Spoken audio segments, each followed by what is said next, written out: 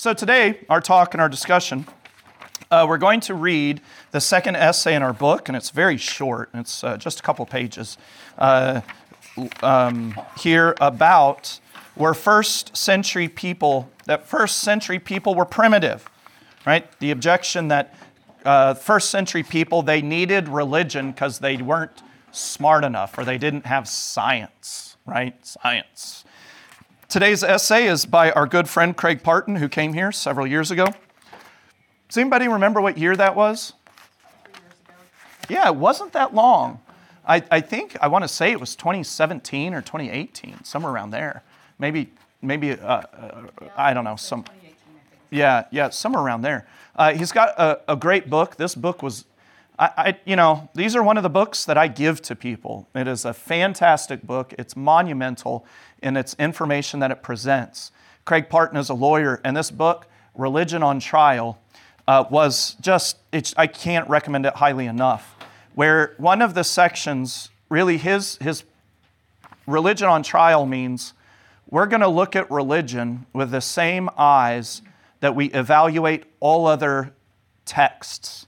So if we evaluate the Bible, how we evaluate science books and all these other books, the Bible surpasses all works of literature by far. One of the graphs here, he says, there are, to the veracity or the truthfulness of the Bible, its reliability, would have to be like, how soon was the Bible written after the events took place?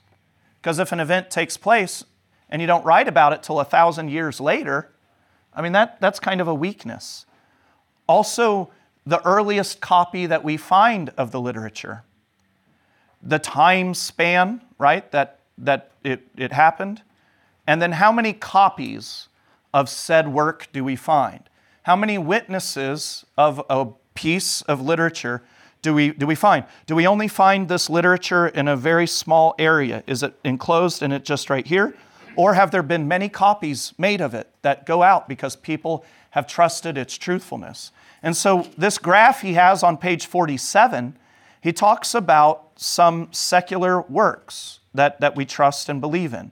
He says, Caesar's Gallic Wars, right? A history book that we there. It was written in 50 BC, right? The earliest copy of it that we have was written in 900 AD.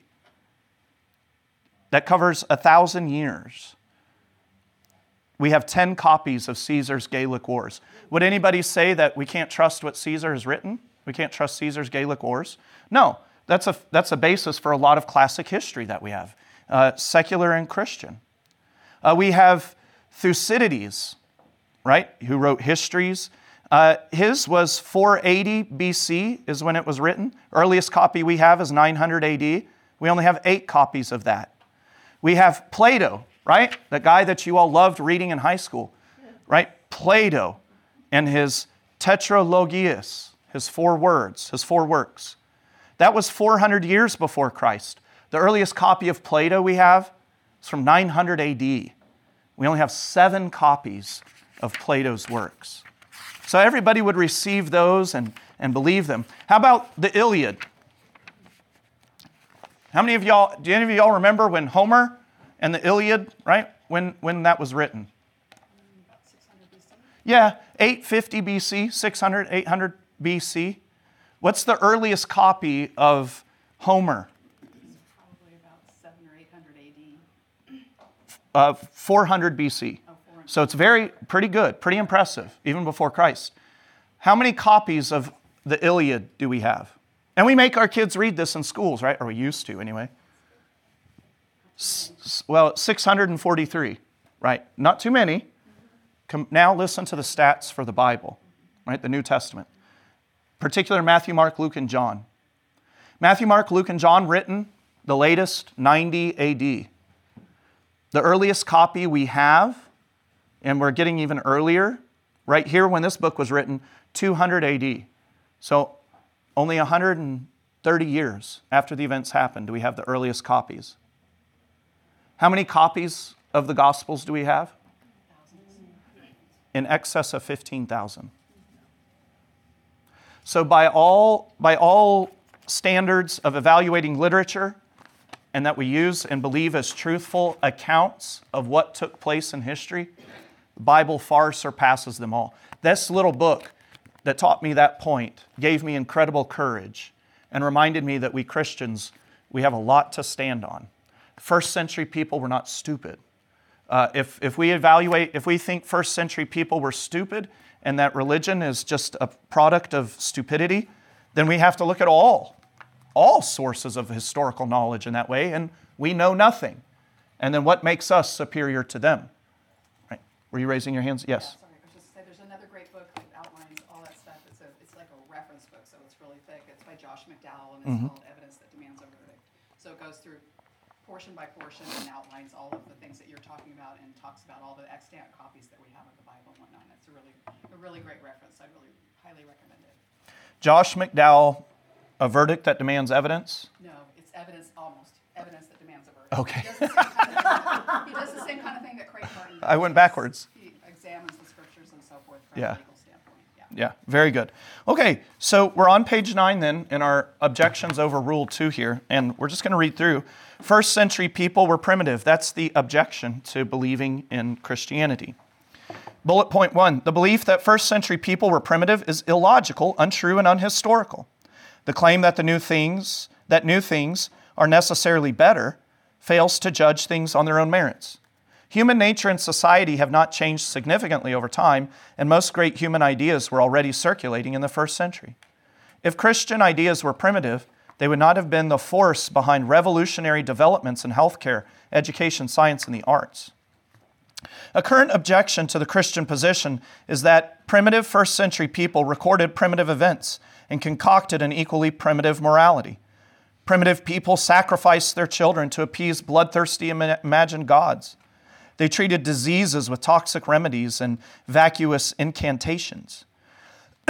People had limited means to travel, which created almost impermeable geographic zones of ignorance and limited contact. They lacked the cross-pollinating of ideas so crucial for progress and advance of science. They did not have the scientific answers or explanations we moderns have. Direct application of this to Christianity is obvious. Backwards, first century uneducated fishermen, aka the apostles, gave birth to backwards ideas. They described events unusual to them in necessarily miraculous terms. Thus, Jesus, quote unquote, rose from the dead. People had no other way to make sense of the event by explanations like mass hallucinations or principles of magic known now. David Copperfield can make the Statue of Liberty disappear, so why not make a single man appear to be alive again? This argument is logically fallacious, factually vacuous, and historically unstoppable. These lawyers and their big words, I tell you. The argument is logically fallacious. The idea that first century people were primitive is known as the chronological fallacy in logic. It is also known in layman's terms as the myth of progress or chronological snobbery. It is the belief that intellectually, humanity languished for countless generations in the most childish errors on all sorts of crucial subjects, and it was redeemed by some simple scientific dictum of the last century. From History of Words by Owen Barfield.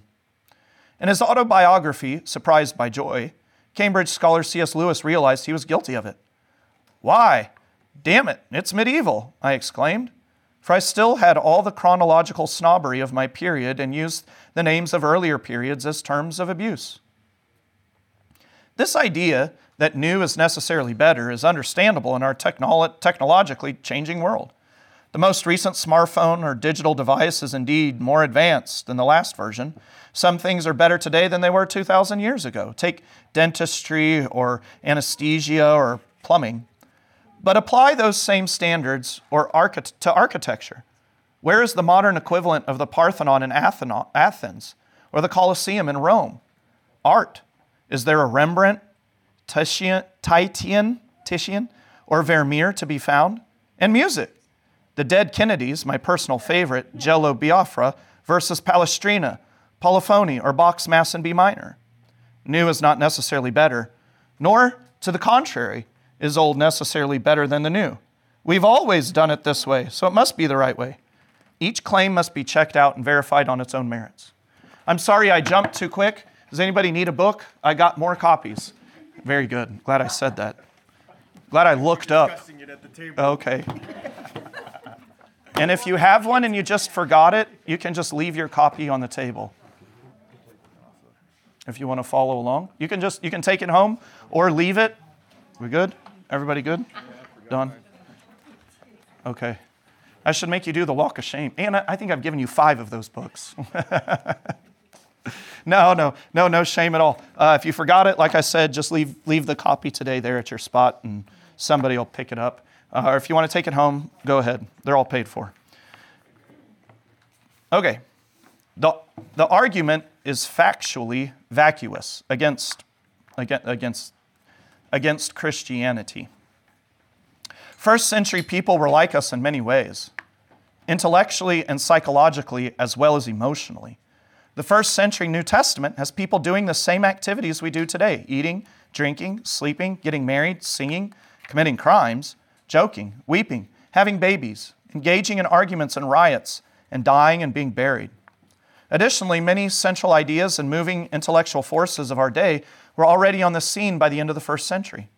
Standard listings of the most influential people who ever lived include many from the first century or earlier: Jesus Christ, Buddha, Confucius, Aristotle, Alexander the Great, and the Apostle Paul. The foundations of mathematics, philosophy, and literature were already present in the golden age of 5th to 4th century BC Greece.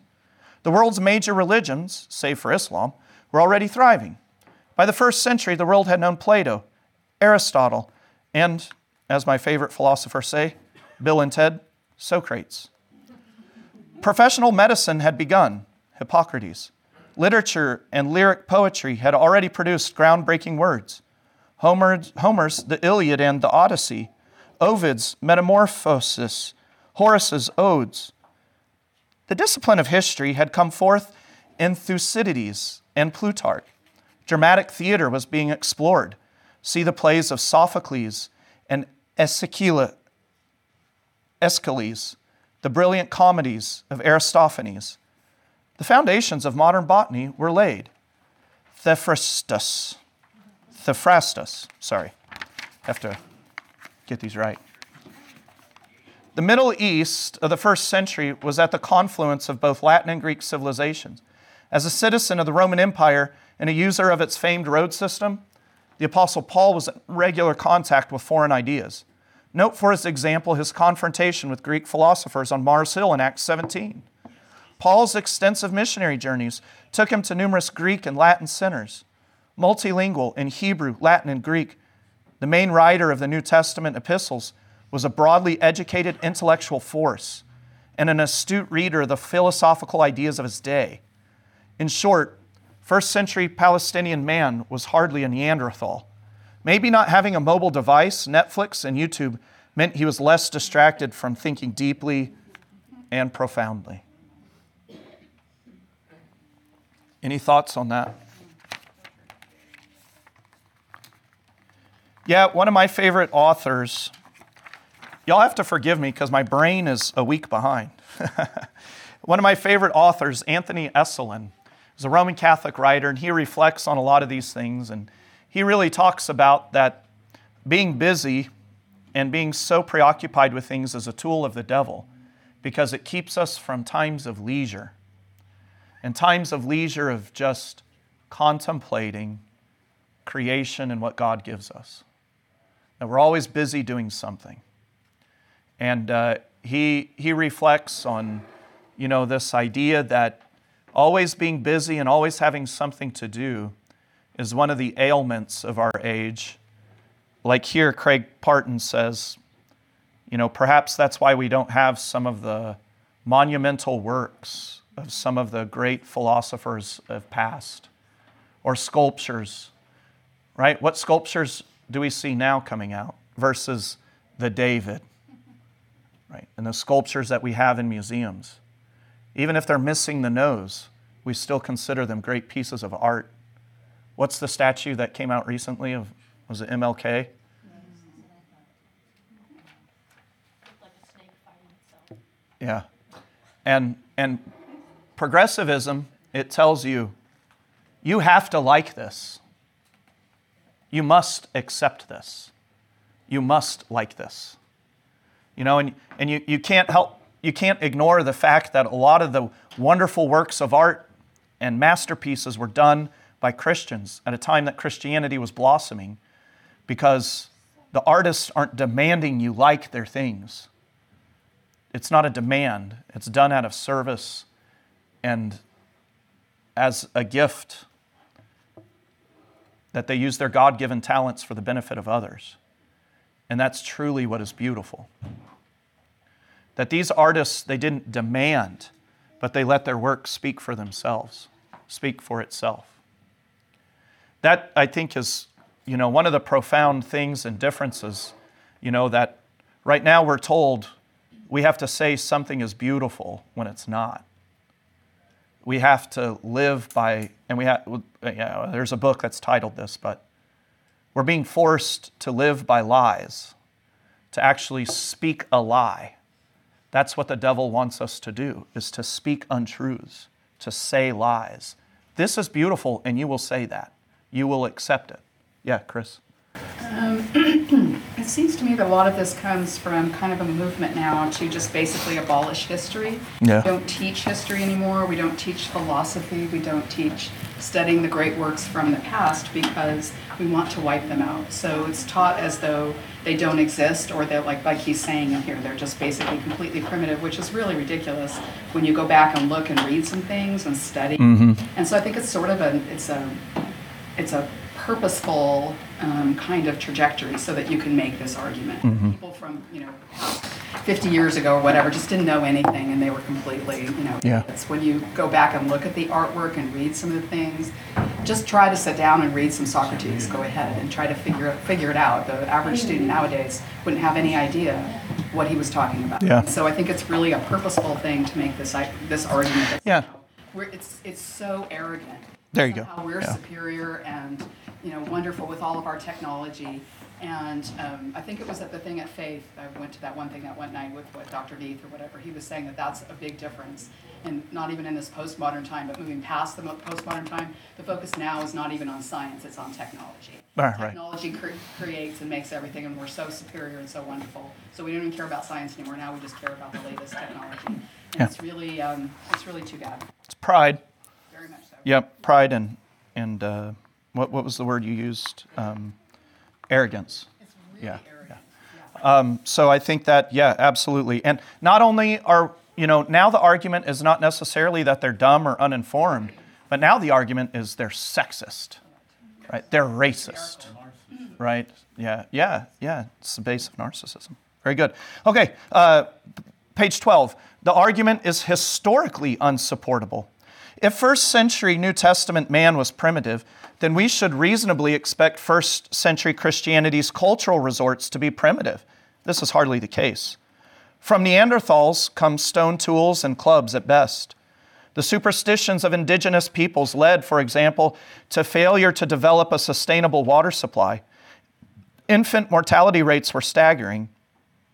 From primitive societies necessarily come primitive ideas.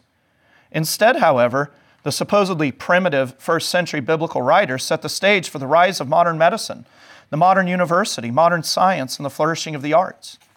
Christianity's God was incarnate in real history, a Savior who administered healing to the sick and infirmed. This gave birth to modern medicine and the establishment of the first hospitals, including care for the mentally ill. The church-run convent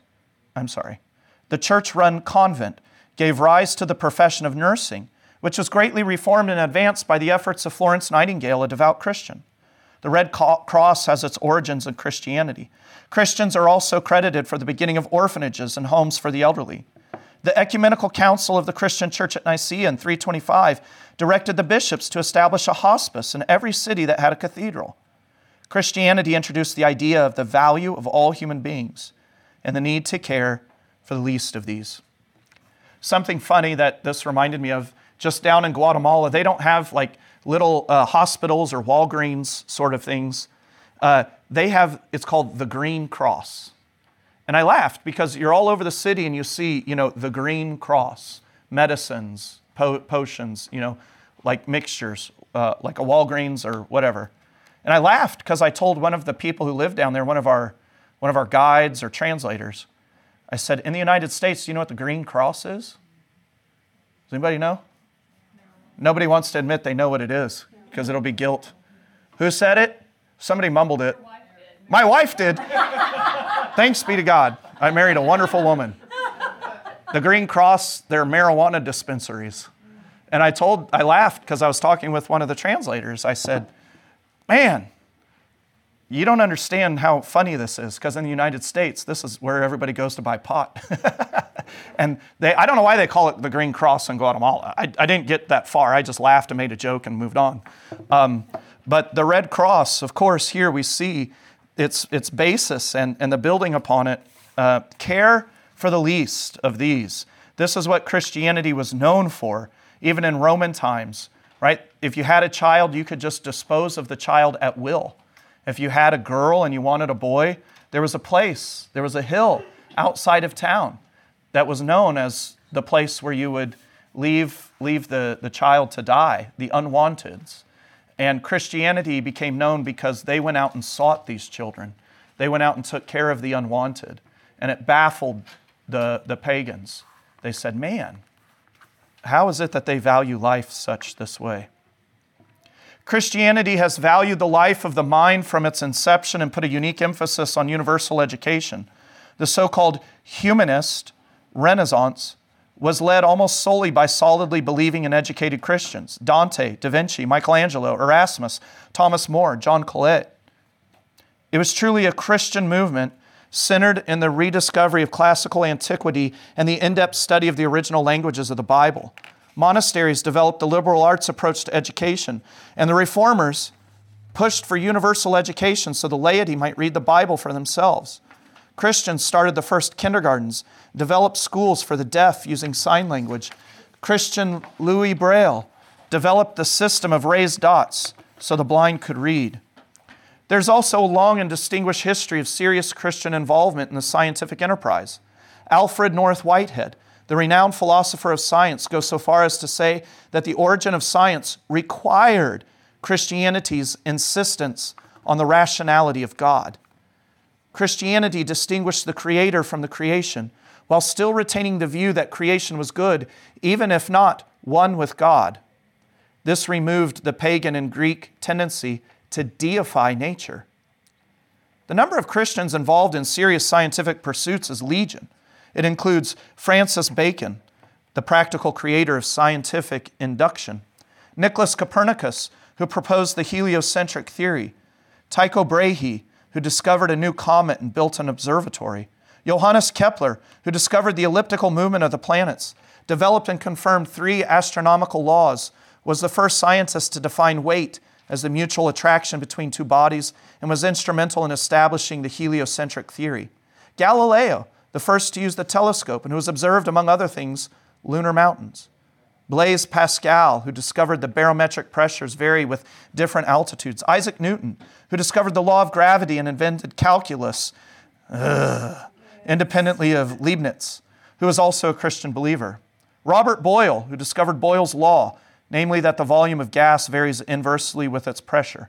Michael Faraday, who discovered electromagnetic induction. Louis Pasteur, who founded microbiology, and Gregor Mendel, who laid the foundation for modern genetics. The so-called primitive ideas of first-century Christians also provided the foundation for the arts and music to flourish. Biblical theology gives strong encouragement to develop the creative, artistic gifts of the individual, both to the glory of God and to the edification of his brother. The Western tradition in art and music is an endless list of artists, musicians, works, and genres. Example, Bach, Mendelssohn, Brahms, Dürer, Rembrandt, Renault, and the cathedrals of Europe. Cantatas, plain song, and polyphonic and classical music. This list is unexplainable in the absence of the primitive ideas of the New Testament writers. Ideas indeed have consequences. The world has yet to know an atheist leper colony or an agnostic orphanage. Atheism and scientific materialism provide no intellectual foundation for combating human misery. What is, is. Eastern religions are characterized by the doctrine of karma and belief in withdrawing from desire and the temptations of this world. Contrary to this are the first century New Testament writers. Their ideas have been in the forefront of the development of all means to attack and relieve human suffering. They established the foundations of universal education and scientific advancement and furthered the flourishing of the arts. Will the real primitive please stand up? It's sometimes thought that we live in the apex of civilization. The facts suggest this is not the case. Even in the face of such giant works of art as Britney Spears' Baby One More Time. That was my part. Though we live in the most advanced of times in many ways, sadly, the respect for human basic rights throughout the world is objectively deplorable. Just one illustration of this fact. There are more people subject today to slavery and trafficking than any time in the history of the world. We would therefore do well to listen to the primitive New Testament. It says the world does not need more good advice, it needs good news. The good news is that God is there and is not silent, and that He promises a new life to those who repentantly come to Him. That corrective of a new heart is grounded in the forgiveness of sins won by Jesus Christ on Calvary's cross. It is verified by the many infallible proofs, Acts 1:3, of His factual resurrection from the dead. It is a solution that we all, as primitives under the law, Romans 3:9, would do well to consider.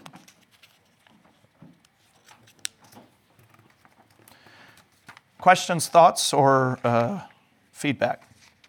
Well, if the first century was primitive, then they reversed from, like you said, the Colosseum, the Pantheon, the pyramids, like the construction of those brought up today was so precise to the millimeters that people today can't imagine how they could do it without modern technology. So the first century people reverted back to being dumb. I mean, Right. it doesn't make sense. Yeah, it's funny, such a foolish argument, arguing for the foolishness of primitives, is actually in itself very foolish and primitive. Yeah, B. I smiled a little this on the first page where it said, they treated diseases with toxic remedies. So having gone through chemotherapy twice in my lifetime, if that's not a toxic remedy, I don't know what is. Good point. Yeah, or, toxic remedies now. Medicine is good, but how many pills do people have to take because they're taking other pills? Here's a pill for, this. Here are 10 other prescriptions so you can take this one pill. Have you read anything of Jordan Peterson's and how bad he was? Yep. And when he stopped taking the medicine and went on Yep. It's pretty interesting. how everything went away. Yeah. There's a lot of new reflection on old means of treatment, and God gives us a lot of wonderful gifts in nature, and also wisdom and pharmacology and some of these things. But toxic. That's everywhere. Thank you. B. I wondered why you just beamed and glowed every Sunday. Whenever I stand next to B, my cell phone starts charging.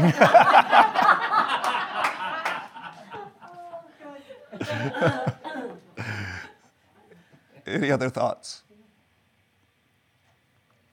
One quick thing. I think it's particularly appropriate with respect to art. I mean, my gosh. Yeah, just go to a museum or look at a book or take a look at some of those works of art from past centuries. We don't produce anything like that anymore. I just heard somebody talking about that. There are no modern works of art that are anything comparable to various periods of art. It's as though it's just disappeared.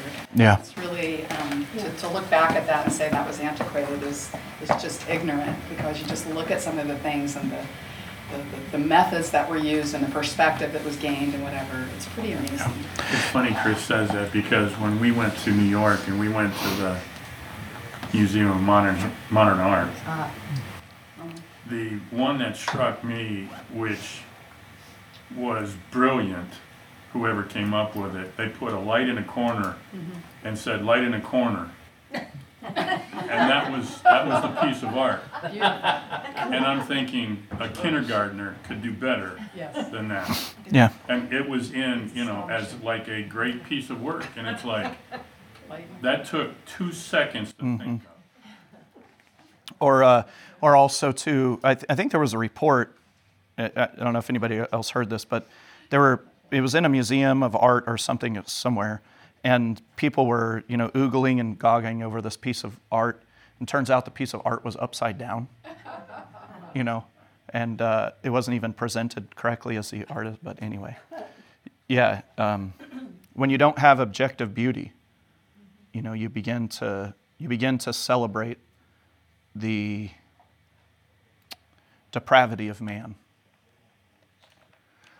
I was going to say something. Thank you. Oh, yes. Do we have, what did he call it, snobbery? What did he call it, advanced snobbery? Or what was the term he used? Modern snobbery? Chronological snobbery. Does that plague the church?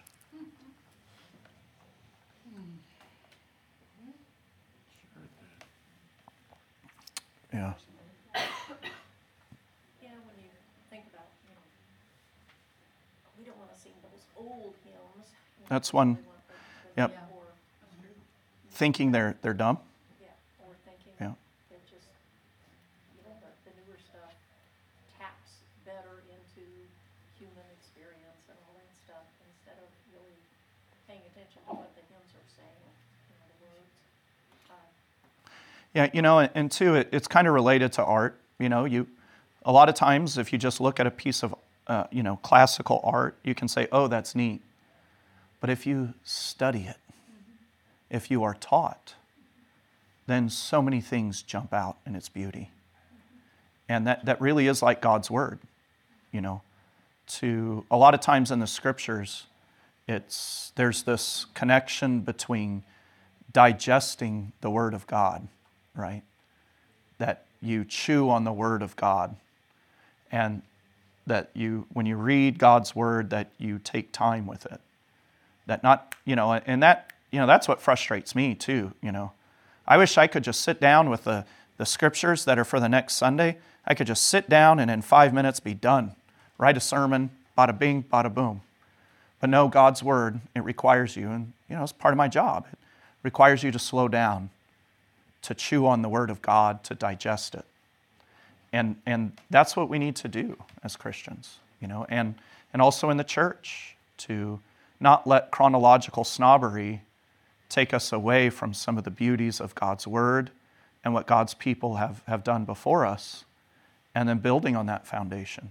Well, not only that, it takes away from telling people they're sinful because we don't want to hurt their feelings. Yeah. Because modern man can't handle it. Yeah. We got to feel good about everything. Yeah, so chronological snobbery, the arts, and also in history, but we also need to be leery of chronological snobbery in the church, and yet also appreciating and giving thanks to God for the passing on of arts and goodness and new composition and things like that today. Absolutely. But that just dawned on me as we're reading this. Chronological snobbery in its varied ways. Yes? I'm going to harass you. Please do.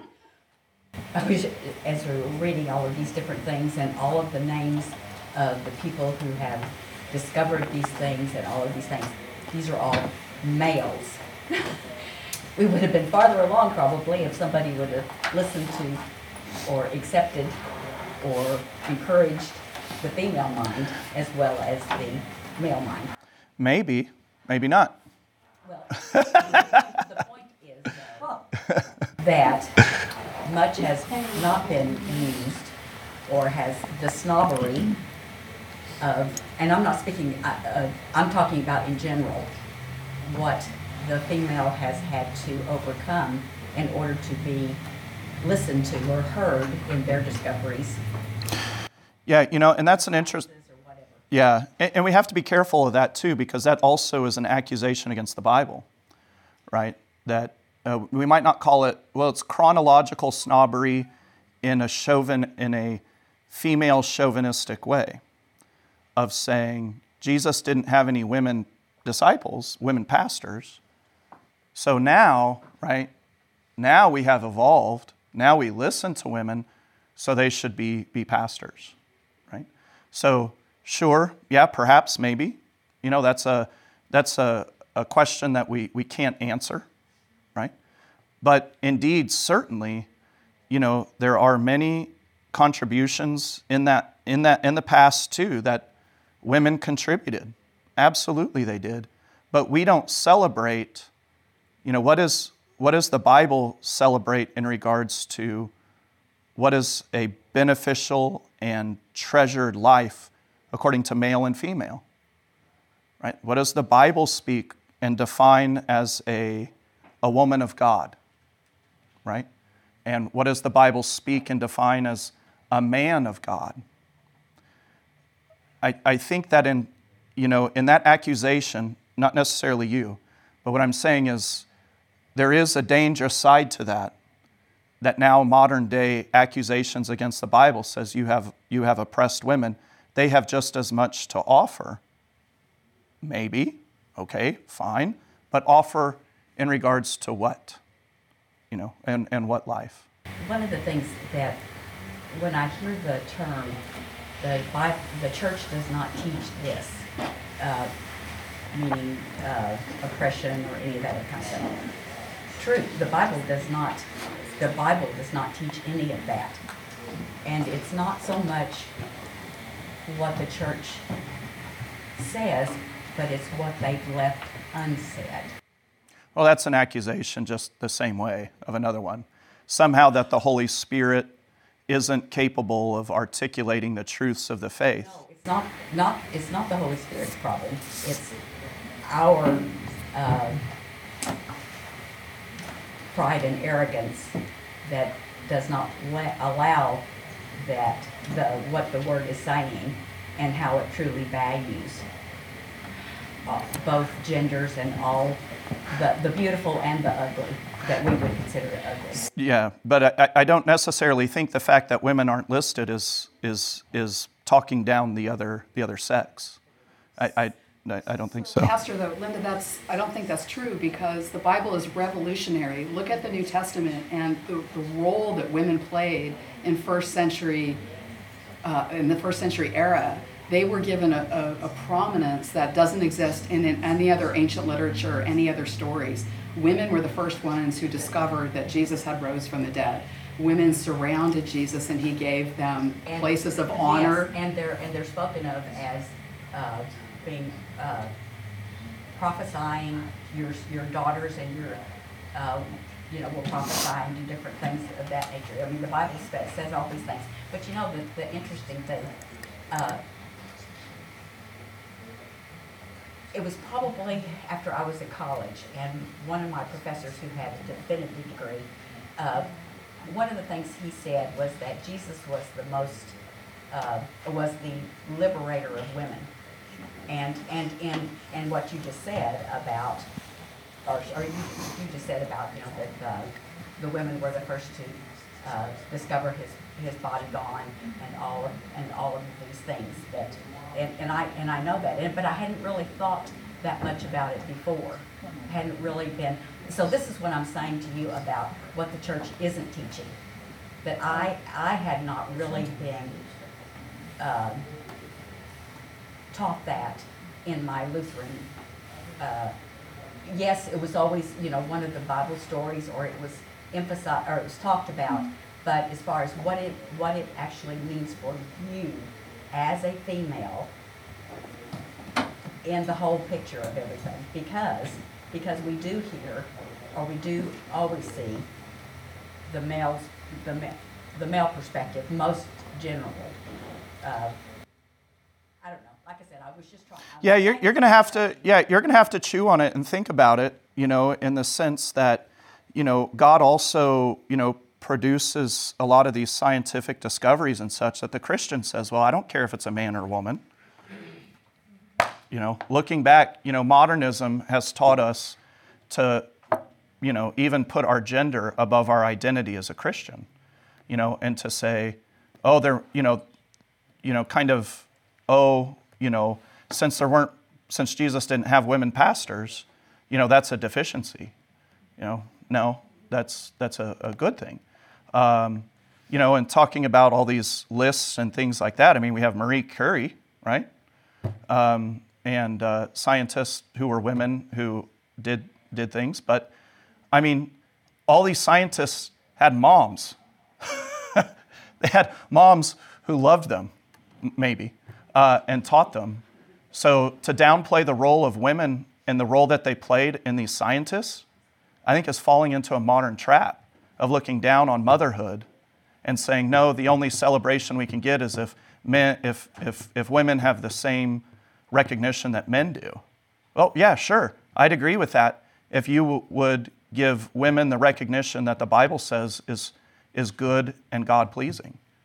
Because also, too, with a lot of these men and their discoveries and being scientists, what does their family life look like? That would be my question. Did they sacrifice their family life and their kids for this? I mean, there's a saying that says, the sons of great men are rarely good. Right? Because great men make a name for themselves because they've sacrificed their role as a father and a husband. So, Kimberly first. I do have something nice to say about all the men that are listed here. Who's to say that they weren't married and that they didn't get advice from their wives and they didn't talk to their wives about... Yeah. I mean... Yeah, I know, it's a good, and I think I touched on that a little bit, right? Even And hearing that yeah. their religious faith, who's to say they didn't do that? Yeah, and that's what, we have to keep in mind, what is, and I preach on that today, what is the glory that we should be pursuing? What is the glory we should have? That, there aren't enough Germans in this list because I'm German, I mean, modernism is looking really to divide us, and really what does the gospel say? There's neither Jew nor Greek, male nor female, slave nor free. So the Christian can sit back and say, okay, I may not approve of how God unfolded history, but I can know that God is good, and I know that He takes care of His people, because there's that old hymn that says, how does it go? You may not be able to sound the trumpet. You may not be able to preach like Paul. You may not be able to this. You may not be able to that. But God has given you a task, and to rejoice in that. You may not be receiving the praise of men. Your name may not be written in books, but that's okay, because the true glory we receive, which we rejoice in, is the forgiveness from Christ and eternal life.